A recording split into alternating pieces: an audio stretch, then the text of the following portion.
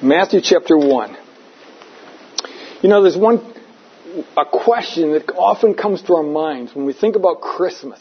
And especially if you are talking with people of other faiths, especially cult people involved in the cults, a lot of them don't believe that Jesus Christ is God. They don't believe that He is the same as God the Father. And there's a real problem with that. And last week we talked about the Trinity, and we discussed how the Trinity was God the Father, God the Son, God the Holy Spirit. All three of them are one being, three persons in one being.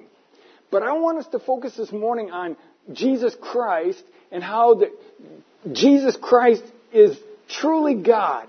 And, you know, that is a question that can come to our minds sometimes, because you do read some scriptures and say, well, why is He called the Son of God? And how could He be the Son of God if He's down here on earth and the Father's in heaven? How could they be the same being? And the cults play up on this one here, and they say, they make a mock of that and say, how could Jesus really be God if He's down here and Father's up there and they're praying? And they make a mock of that. But how do we answer those questions? Well, I want to give you some scriptural defense so that you can understand what the Bible says about the deity of Christ. When we talk about that deity, we're talking about the fact that He was God. And last week we saw that He was part of the Trinity. Today we're going to focus specifically on this. And the message this morning, honestly, is mostly verses. And I'm going to be reading a lot of scriptures, giving you a lot of ammunition of things that will help you to understand. Some of them, the cults may laugh at and mock or push aside or make excuses for, but they can help you to build your faith stronger. The scriptures tell us that our faith is built by the Word of God. He says there in Romans chapter 10 and verse number 17, so then faith cometh by hearing, and hearing by the Word of God. And we can have stronger faith in the Scriptures and the truth of Scripture as we understand what Scripture says. And so keep that in mind as we dig into some of these passages. We're going to be looking some in the Old Testament, comparing them with ones in the New Testament. Others are just New Testament verses, but verses that I think can be of help to us if we understand what they mean.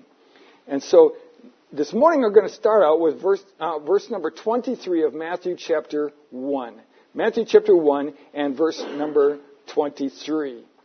And as we look at this verse, it says, Behold, a virgin shall be with child, and shall bring forth a son, and they shall call his name Emmanuel, which being interpreted is God with us. That is an important verse for us. God tells us here that little babe that was born in Bethlehem was God with us.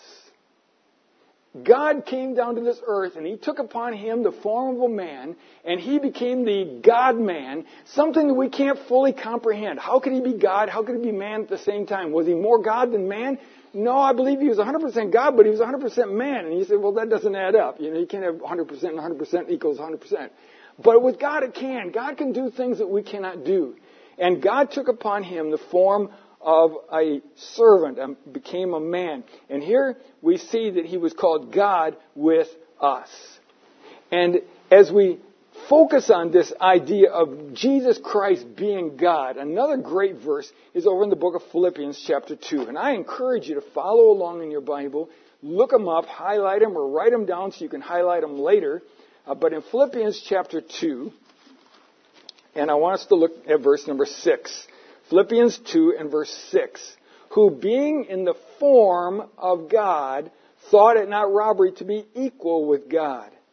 Jesus is being spoken of here. We see that in verse number 5. It says, Let this mind be in you, which was also in Christ Jesus, who, being in the form of God. That word form literally refers to the fundamental nature of God. Being in the fundamental nature of God. So Jesus Christ was in the fundamental nature of God. And it says that He thought it not robbery to be equal with God. Those are kind of complicated words. The word thought it not robbery is a word that has to do with the fact that Christ did not consider it to be wrong for Him to be God, because He was God. And He did not consider it to be something that He needed to grasp onto. He was willing to set that aside to a degree when He came to this earth. All right? And He set aside some of His godness, I suppose you could say, in a sense. I got to be very careful how I put that because he was still God. But he set aside some of the things. Obviously, when he came down, he did not present himself as the Almighty God. For example, in the Old Testament, when Moses asked God to be able to see God, what did God tell him? No man can see me and live. Yet Jesus Christ, in a sense, set aside some of that glory so that man could see him in a human form without dying. So there's things that he did set aside, and that's what the verse is talking about. It's somewhat of a complicated verse there at the end. But I want us to see that first thought there, that being in the form of God, or the fundamental nature of God. All right, then over in the book of Hebrews, chapter 1. All right, a few more chapters back to the back of your Bible. Hebrews chapter 1. Hebrews chapter 1. And Hebrews has got a lot of stuff in it about the Lord Jesus Christ that is very helpful. But verse number 3 of chapter 1. Hebrews 1, verse number 3. Who being in the brightness of his glory. Now it's talking about God. All right, maybe I should start up in verse number 1. It'll help us so we don't get confused.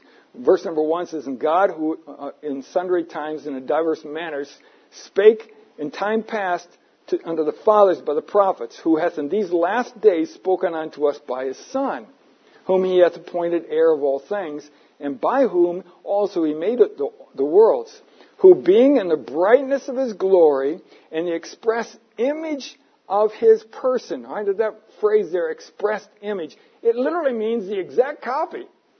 He was the exact copy of God's image. All right, so he was the expressed image of God, or of his person, and upholding all things by the word of his power, when he had by himself purged our sins, sat down at the right hand of the Majesty on high. Now, all of this you see about Jesus Christ here is depicting him as far above anything that we can comprehend in our human existence. He was far above man. He was far above the angels. As you read through the book of Hebrews, the key word of the book of Hebrews, or at least one of the key words, is the word better. He is better than man. He's better than the priest. He's better than the angels. He's better than them. All of these things that men held as very high and holy, he was better than all of those things because of who he was. He was God in human flesh. We find another verse over in Titus chapter 2. All right, so back up a little bit here. Titus chapter 2, and look at verse number 13. Titus chapter 2 and verse 13. Looking for that blessed hope and glorious appearing of the great God and our Savior, Jesus Christ. Now, as you look at this, in the English we don't see what you can see when you look at it in the original language. In the original language, there's one definite article before God, but there's not a repeated one before Savior Jesus Christ. And when that happens, when there's one definite article and two nouns like that, it means that both of those nouns are the same thing, just as a different name. All right? So if that didn't make any sense, just ignore it. But there's a special rule. It's called the Granville and Sharp rule in the Greek language. And it says when that happens, when there's a definite article and two nouns, both of those nouns are the same thing. So here when it says, He is the great God and our Savior, Jesus Christ, He's saying He is God and our Savior, Jesus Christ. They're both the same thing. He's not separate. They're both the same. And you'd have a hard time proving that to somebody that didn't want to believe that, because you wouldn't be able to show them. And even if you could show them in the Greek, it wouldn't mean anything to them either. But that's something you can tuck away in your mind as an assurance in your heart. And this isn't the only place in the Bible that does this. There's several different places that have this form in there to prove that Jesus and God are the same being. Here's another one. Back in John chapter 20, Jesus, when He had resurrected, John chapter 20, He had resurrected from the dead. And remember, the first time He appeared to His disciples, He appeared to the 10 disciples. Judas, by this time, was dead. He had hung himself. And the 10 disciples were in the upper room, and Jesus met with them and showed Himself to them. And they all told Thomas, who wasn't there that night. And they told Thomas and said, Thomas, Jesus is alive. We saw them. And what did Thomas say? He says, unless I can see with my own eyes and put my hand in the hole in his hand and in the hole in his side, I will not believe. And then we see here, and Jesus appears to them another time, and Thomas is present. And verse number 28 of John 20. John 20:28. And Thomas answered, well, let's back up to 27, get the context. Then saith he to Thomas, reach hither thy finger, and behold my hands, and reach hither thy hand, and thrust it into my side, and be not faithless, but believing. And Thomas answered and said unto him, my Lord and my God. Now, that was blasphemy if Jesus wasn't God. And Jesus would have immediately said, don't talk like that, Thomas. God's going to strike you down. That's blasphemy. But Jesus never spoke a word against it. He accepted it. Why? Because it was true. He was his Lord and his God. And Jesus goes on in verse 29. Jesus saith unto him, Thomas, because thou hast seen me and hast believed, blessed are they that have not seen and yet have believed. Believed what? That he was alive and that he was God. And so Thomas has emphasized this for us. And Thomas, of course, had spent 3 years with Jesus. And he knew who Jesus was. He saw him. And there he recognizes him as his God. Now let's take a look at a couple of a verse that I want you to turn way back to the Old Testament. And it's Exodus chapter 34. And then we're going to be jumping back to the New Testament to compare it. Exodus chapter 34. And take a look at this verse, because this verse will help us to see the meaning of the New Testament. Exodus chapter 34, and look at verse number 14.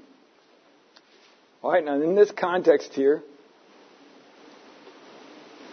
we see here that God is speaking. Verse number 14 says, and thou shalt worship no other God. For the Lord, all capital letters, is speaking of Jehovah. For Jehovah, whose name is jealous, is a jealous God. So he specifically says there are no other gods but Jehovah. Now turn over to the New Testament, back to Hebrews. We're going to get lots of exercise today, moving back and forth in your Bible, and I hope you'll follow along because it'll be a help to you if you'll do that. Hebrews chapter 1 again. Hebrews chapter 1. And look at verse number 6. Hebrews chapter 1 and verse number 6. And again, bringing in the firstbegotten into the world, he saith, let all the angels of God, what's the next word? Worship him. Now, God just told us there's no other God but him. We're only to worship God. And now he says here that God commanded the angels to worship Jesus Christ when he came into the world. We find also that Jesus' disciples worshipped him. Matthew chapter 14. Matthew chapter 14. And look there at verse number 33. Matthew chapter 14, verse number 33. Matthew 14 and verse number 33. Matthew 14:33, and they that were in the ship came and worshipped him, saying, of a truth, thou art the Son of God. This is a situation where Jesus had calmed the sea, and they that were in the ship came and worshipped him. All right? Once again, we see that Jesus is being worshipped by men. He's being worshipped by angels. And the Old Testament says that only God was to be worshipped. So again, you put the two together and you say, well, Jesus is taking something that belongs to God. And that's one of the reasons the Pharisees often got furious with Jesus, because they said, you're making yourself God. And he was, because he was God. And they didn't like that. They could see that, but they didn't like that. Then we find a very convincing one, I believe, back in the book of Psalm 90, verse 2. Psalm 90, and look at verse 2. Psalm 90. Psalm 90, verse number 2.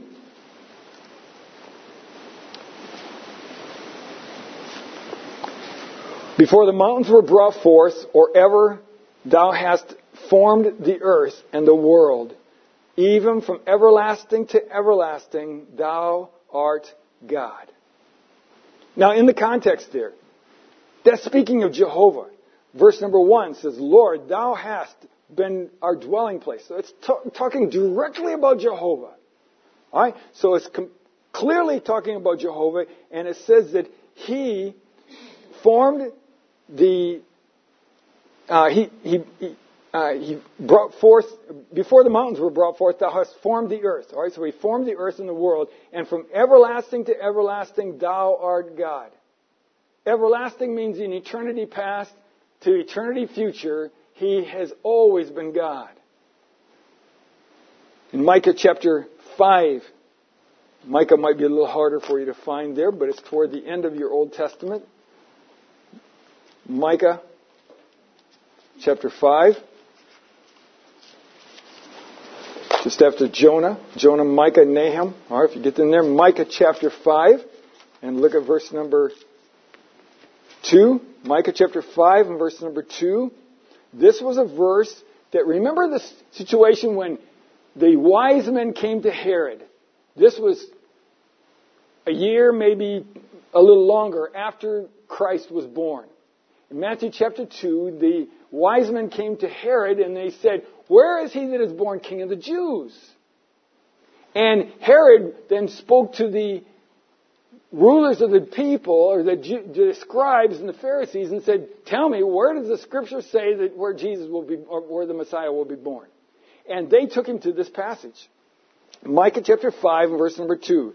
But thou, Bethlehem Ephratah, though thou be little among the thousands of Judah, yet out of thee shall he come forth unto me that is to be ruler in Israel, whose goings forth have been of old from everlasting. Now, it's clearly talking about Jesus Christ. The scribes and the Pharisees knew it was talking about the Messiah. And it says there that he was from everlasting. Now, there's only one being that's everlasting. That is God.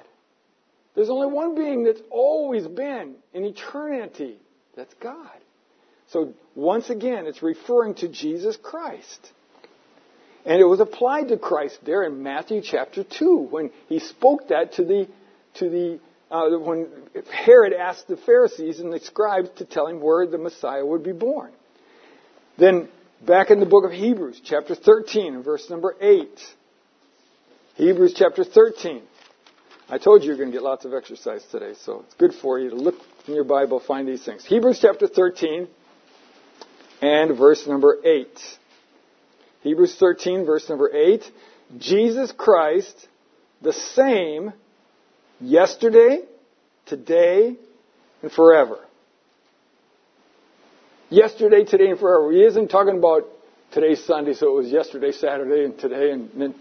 No, he's obviously talking about forever in the past, and present, and forever in the future. He is the same. He doesn't change. He's the same. He's eternal. And so he's emphasizing the eternality of Jesus Christ. So all of these verses we've looked at this far clearly state the deity of Christ. He is God.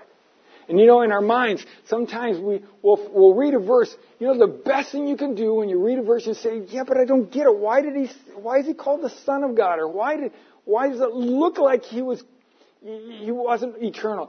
Anytime you find a verse that is confusing, what do?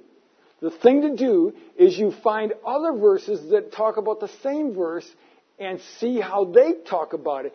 See how they explain it. The Scripture is the best commentary on Scripture that there is. You look at other Scriptures and they'll support it and they'll help you to understand. And that's really what we're trying to do here this morning. Now, we're going to take some quotes from the Old Testament and see how they were fulfilled in the New Testament. First one is in Isaiah 7, verse 14. Very common verse. You've all heard this verse. Isaiah 7, 14. It's a Christmas verse, but it's an amazing verse when you look at what this says. But verse number 14, Isaiah 7, verse number 14. Therefore, the Lord himself shall give unto you a sign. Behold, a virgin shall conceive and bear a son, and shall call his name Emmanuel. Call his name Emmanuel. Then that verse that we opened up with this morning, I won't make you go back there again unless you want to. Matthew chapter 1, verse 23. What did that verse say? Behold, a virgin shall be with child, and shall bring forth a son, and shall call his name Emmanuel, which being interpreted is God with us. So 700 years before Christ came into the world, it was predicted that he would be born of a virgin and that he would be called Emmanuel. And now, 700 years later, when it's fulfilled, the scriptures tell us that he was called Emmanuel, and that it wasn't just Matthew that was saying this. Matthew was quoting the angel that was speaking with Joseph. The angel told Joseph, he will be Emmanuel. And that means God with us. So we get it straight from heaven. The angel sent down from God with this message to Joseph. God with us. Once again, back in Psalm 45. Psalm 45. Psalm 45. You know, one of the things you can do in your Bible with the verses that are linked to Old Testament and New Testament, you can take over in the New Testament, write in the reference, the Old Testament reference, and then it'll help you to be able to cross-reference it yourself. Psalm 45 and verse number 6. Psalm 45, verse number 6. It says, Thy throne, O God, is forever and ever. The scepter of thy kingdom is a scepter of righteousness. All right. So he's speaking of God, and he says his throne is a scepter of righteousness. Now, when we turn to the New Testament, Hebrews chapter 1 again. Hebrews chapter 1. I told you Hebrews got a lot of good stuff in it about Jesus Christ. Hebrews chapter 1, we see the quotation played out here in Hebrews chapter 1. Paul, as he was writing about Jesus Christ here in Hebrews chapter 1, he mentions this, he quotes this verse from the Old Testament, verse number 8. But unto the Son he saith, Thy throne, O God, is forever and ever. A scepter of righteousness is the scepter of thy kingdom. All right, now, clearly it's a quotation from Psalm 34. Or Psalm 45, 6. Psalm 45, 6. So there's a quotation here, and here it's actually designated clearly, but to the Son he said, Thy throne, O God, is forever. Now, if you're talking to a Jehovah's Witness about this verse won't work for you in that argument, because they know that that is a powerful verse, and so their translation has twisted it and made it something different, so it doesn't say that. And so anytime they find a verse that clearly presents Jesus Christ as God, they have distorted the verse so that it doesn't say that any longer. And so that does make it a little hard. But it's clearly speaking of the Son here, and it's clearly speaking of God in the Old Testament. You can point that out to them, and they can't deny that. And so that is a help to us to help us to see that. Once again, we have another one in Psalm. Psalm 130. Psalm 130. Don't get weary of going back and forth. It's good for your practice. All right? If you don't yet know the books of the Bible, then it's a good thing to learn over the holidays. All right? Psalm 130, and look at verses 3 and 4. Psalm 130, verses 3 and 4. If thou, Lord, shouldest mark iniquities, O Lord, who shall stand? But there is forgiveness with thee, that thou mayest be feared. Now, these verses all by themselves are a great comfort. Look at what it says. If thou, Lord, shouldest mark iniquities. What is he saying? He's saying, God, if you were to keep a tally of all the things that I have done wrong, I'm in trouble. I'm in big trouble. All right? So he said, if thou shouldest mark iniquities, O Lord, who shall stand? There's none of us that can stand. If God keeps a tally of all the things, now God does know what we've done, all right? But then he goes on in verse number 4, and he says, but, and I've highlighted that in blue, but there is forgiveness with thee, that thou mayest be feared. God has a tally of all the things that I have done wrong from the time I was a youth all the way till now, and his book is bulging. And yet there's forgiveness with God. That is awesome. That is a blessing. That is something we all need. I need God's forgiveness. You need God's forgiveness. And that is a wonderful, wonderful truth. There's forgiveness with God. Just this week I was listening to, I guess it was maybe yesterday even, I was listening to a preacher, and he was preaching about God, and he was saying that our God is a great God, but he's also a good God. And that is awesome because our God is a great God. He is powerful. He is mighty. And all he'd have to do is say, that's it, you're done. And that's the end of me. But our God is a good God. He is merciful. He is loving. And he's forgiving. And so he emphasizes this here. God is a forgiving God. But then we turn over to the New Testament. Jesus was accused and hated by his enemies in Matthew chapter 9. Matthew chapter 9.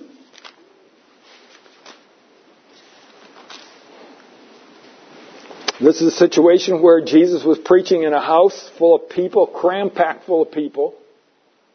And some 4 men were carrying their friend to Jesus who was paralyzed. And they wanted Jesus to heal him. And they couldn't get any way to get in there. There was no way they were going to get in through this crowd. It's packed. So they went up on the roof, flat-roofed houses. They tore up the tiling, all the branches and sticks and stuff that was there, and probably dust falling everywhere. And people down below, you can just hear what's going on. What's going on up there? It's dusty down here. I can't hardly breathe. Give me your handkerchief. I can't breathe. Dust is falling down. And they let the man down through the hole. And Jesus, look what he says to him in verse number 6. Matthew chapter 9 and verse number 6. Let's look at let's go up a couple, get the context. Verse number 3. And behold, certain of the scribes said within themselves, this man blasphemes. I got to go one more back. Verse 2. And behold, they brought a man sick with the palsy on his bed, and Jesus, seeing their face, said unto the sick of the palsy, Son, be of good cheer, thy sins be forgiven thee. Now only God can forgive sin. Behold, the certain of the scribes said within themselves, this man blasphemes. And Jesus, knowing their thoughts, said, Wherefore think ye evil in your hearts? For whether is it easier to say, thy sins be forgiven thee, or to say, arise and walk? But that ye may know that the Son of Man hath power on earth to forgive sins. Then he said to the sick of the palsy, Arise, take up thy bed, and go into thine house. Now here's a man that they all knew, local fella, been paralyzed for years. And they knew he couldn't move a muscle. He just laid there on that bed. He couldn't move. He was paralyzed. And Jesus said, all right, you say I'm blaspheming because I said I can forgive his sins. What's easier, to say I forgive you or to say get up and walk? And they all looked at him like, that'll never happen. And Jesus said, take up your bed and walk. And he stood up immediately and walked away. What was Jesus showing to them? I can forgive sins just like I can overcome paralyzed situation. I can. And Jesus was doing what only God can do. Nobody can forgive sins but God. Now, sure, we can forgive each other of things that we do to each other. But as far as, if you come to me and say, Pastor, I've done a whole bunch of things and I'm afraid I'm going to go to hell, would you please forgive me? I'd say, sorry, I can't do that. I mean, if you say something mean about me and you say, please forgive me, I can forgive you for that. But I can't fix your sin problem that's going to take you to hell if you don't trust Christ. Only God can do that. And Jesus had that power and he showed that power to them. Another one back in Isaiah 9:6. Isaiah 9:6, another one of those Christmas passages. Isaiah 9:6. Isaiah 9 and verse number 6. For unto us a child is born, unto us a son is given, and the government shall be upon his shoulder, and his name shall be called, catch this, Wonderful, Counselor, the Mighty God, the Everlasting Father, the Prince of Peace. What a title. The Mighty God, the Everlasting Father. And yet we read over in the New Testament that Jesus Christ fulfilled that. He became God in human flesh. John chapter 1 and verse number 1. John chapter 1 and verse number 1. In the beginning was the Word, and the Word was with God, and the Word was God. You read through the chapter and it's very obvious, especially you get down to verse number 14. It says, and the Word was made flesh and dwelt among us. It's obviously talking about the fact that Jesus Christ is the Word. All right? Very clear. You'd have to be blind not to see that. So it says here, in the beginning was the Word, Jesus Christ, and the Word was with God, and the Word was God. And I pointed out last week that the Jehovah's Witnesses and maybe some others as well would take that verse and say, no, it's not really talking about that. It says he was a God. But put this down. If you didn't catch it last week, catch it today. The reason they say that is because there's no definite article. It'd be like in our English we'd say, in the beginning was the Word, and the Word was with God, and the Word was the God. All right? And sometimes there is a definite article before a proper noun like that. Sometimes there is. It's not always the case. Sometimes there is. When it is, it very clearly says that this is a specific person. All right? Obvious. And the Jehovah's Witnesses are quick to point out and say, it doesn't have the definite article. It's talking about a God. So Jesus is not the God. He's not Jehovah. He's just a God. But you remember the three verses I told you about last week? Verse 6, 12, and 18. All right, they all go together. 1, 6, 12, 18. Remember that. Look down at verse number 6. There was a man sent from God whose name was John. There is no definite article on that word God either. They'll all agree that one's talking about Jehovah. All right, look at verse 12. But as many as receive him, to them give he power to become the sons of God. No definite article again. But it's obviously talking about God. Verse number 18. No man has seen God at any time. No definite article. It's talking about God. And so they don't argue about those other three, but they hate that first one. But they don't talk about that. But if you show them that, I mean, you say, well, if they said to you, I'll prove it. Well, they have something that is really, in a lot of ways, it's against them. But I don't know why they ever produced it.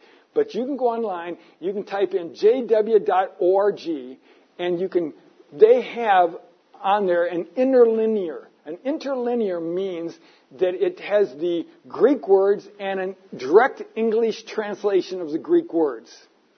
They have that of their own Bible. All right? And you look on there, and many times it crucifies them because the Greek is clear, but their translation has twisted it. All right? It won't help you necessarily in this one except to prove to them that there's no definite article before the gods in those other three verses. But I'm going to show you another one that it does help you. That interlinear is really good in showing them this if you'll keep this in mind. All right? And then another verse that I want you to see here, 1 John, way to the end of your Bible now. Don't get confused. There's the Gospel of John, and there's 1 John, 2 John, and 3 John. 1 John, way to the end of your Bible. Look at chapter 5 and verse number 20. 1 John chapter 5 and verse number 20. 1 John chapter 5 and verse number 20. All right. 1 John 5:20 says, and we know that the Son of God is come and hath given unto us an understanding that we may know him that is true, and we are in him that is true, even in his Son Jesus Christ. This is the true God and eternal life. The Son is the true God and eternal life. And he's called the eternal life here. He's called eternal life in the very first of the gospel here, or in verse number 2 of chapter 1. He's showing to you that eternal life. He's talking about Jesus Christ. Jesus Christ is the eternal life. And here he's called the true God. The scriptures are clear. You say, Pastor, I still don't get it. How can Jesus be God and God's in heaven? Don't worry about that. Believe it, because God says it. God is not like us. God is not one person in one being. He is three persons in one being. We'll never really fully comprehend that, because all we can grasp is what we are. We're one person in one being. And anything besides that doesn't make much sense to us. But that doesn't change the fact that God is greater than we are. All right, I must move on here. We find also in Exodus chapter 3 and verse 14. Exodus 3 verse 14. I'm going to have to speed up my time here because I'm dragging it out too much here. But if you can't keep up, just write them down. Exodus chapter 3 and verse number 14 says, But God said unto Moses, I am that I am. And he said, Thus shalt thou say unto the children of Israel, I am hath sent me unto you. I am. That God said, that's my name. I am. Then in John chapter 8 and verse number 58. John chapter 8 and verse number 58, this is one of the times when the Pharisees wanted to kill Jesus for what he said. John chapter 8 and verse number 58. Jesus said unto them, Verily, verily, I say unto thee, before Abraham was, I am. And they took up stones to cast at him, but Jesus hid himself from them. He said, I am Jehovah. I am that God of the Old Testament. And, the strange thing is, you can take, this is where I told you could take the Jehovah's Witnesses interlinear. You look it up, and what does it say? It says, Jesus said unto them, before Abraham was, I am. It says right there in their own book. But they've changed it in their translation, of course. They've twisted it around and made it say something else. But they cannot deny it's right there. And every other time that they translated that word I am, they translated I am. But this case here where Jesus said I am, very directly referring to that time of Abraham, they changed that one and twisted it. All right? So be careful. Jesus Christ is the I am of the Old Testament. He is God. All right? A few more here. Oh, I must move on here. I'm going too slow. Sorry about that. I may have to just read some of them instead of having you look them all up. Write them down.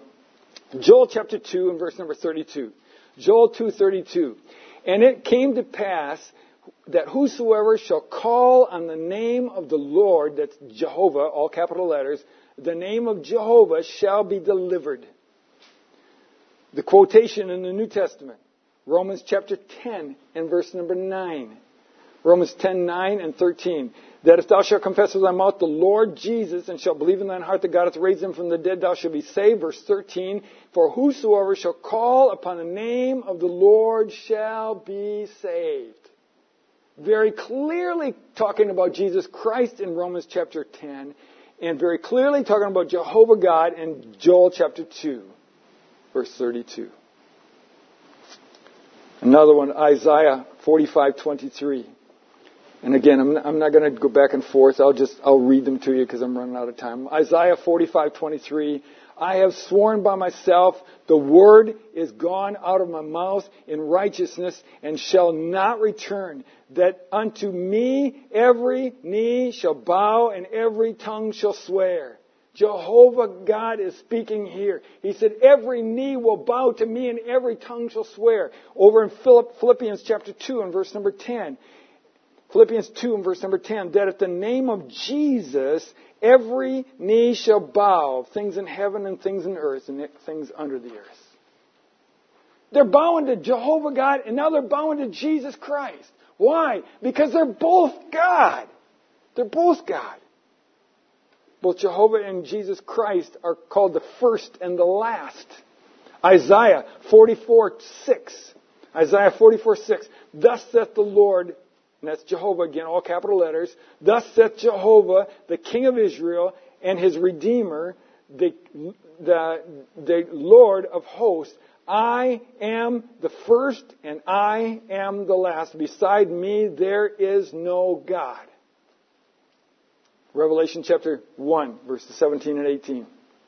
You cannot possibly deny this. You'd have to just change the text completely. And when I saw him, I fell at his feet as dead, and he laid his right hand upon me, saying unto me, Fear not, I am the first and the last. I am he, catch it, I am he that liveth and was dead, and behold, I am alive forevermore. Amen. And have the keys of hell and of death. Now who was dead and is alive? It wasn't Jehovah God. It was Jesus Christ. And you can't deny that. Jesus was dead and he is alive. And he is called the first and the last here. And in Isaiah, it's Jehovah God. And he is the first and the last. They're the same being. They're the same being. Two more.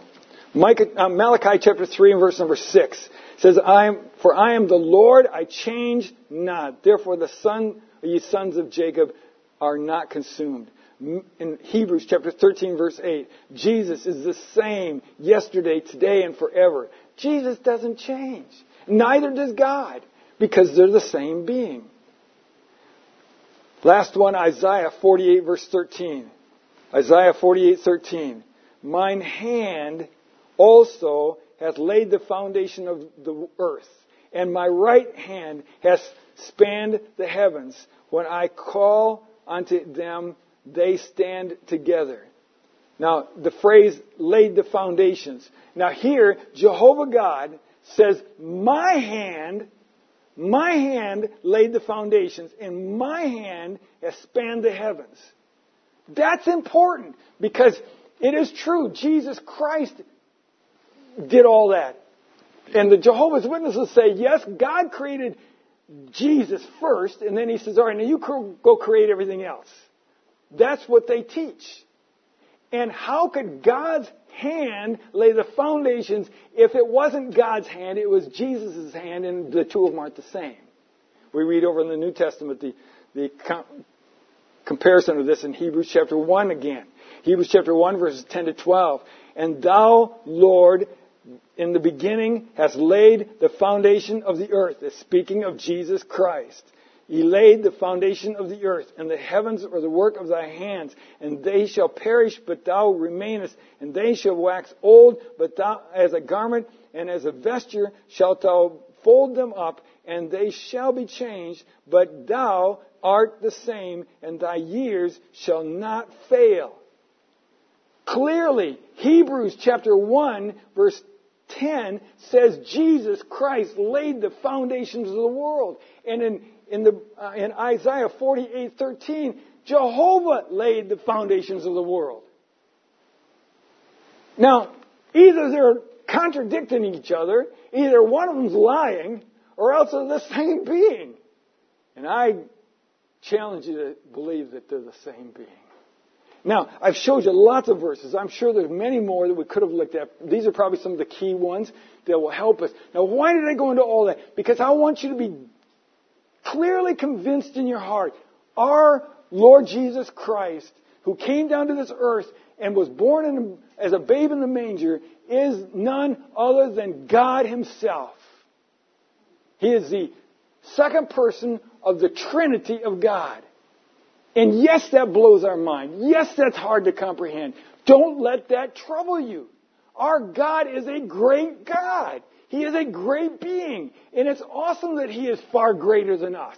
I don't care. That doesn't trouble me at all that I can't comprehend how God can be three persons in one being.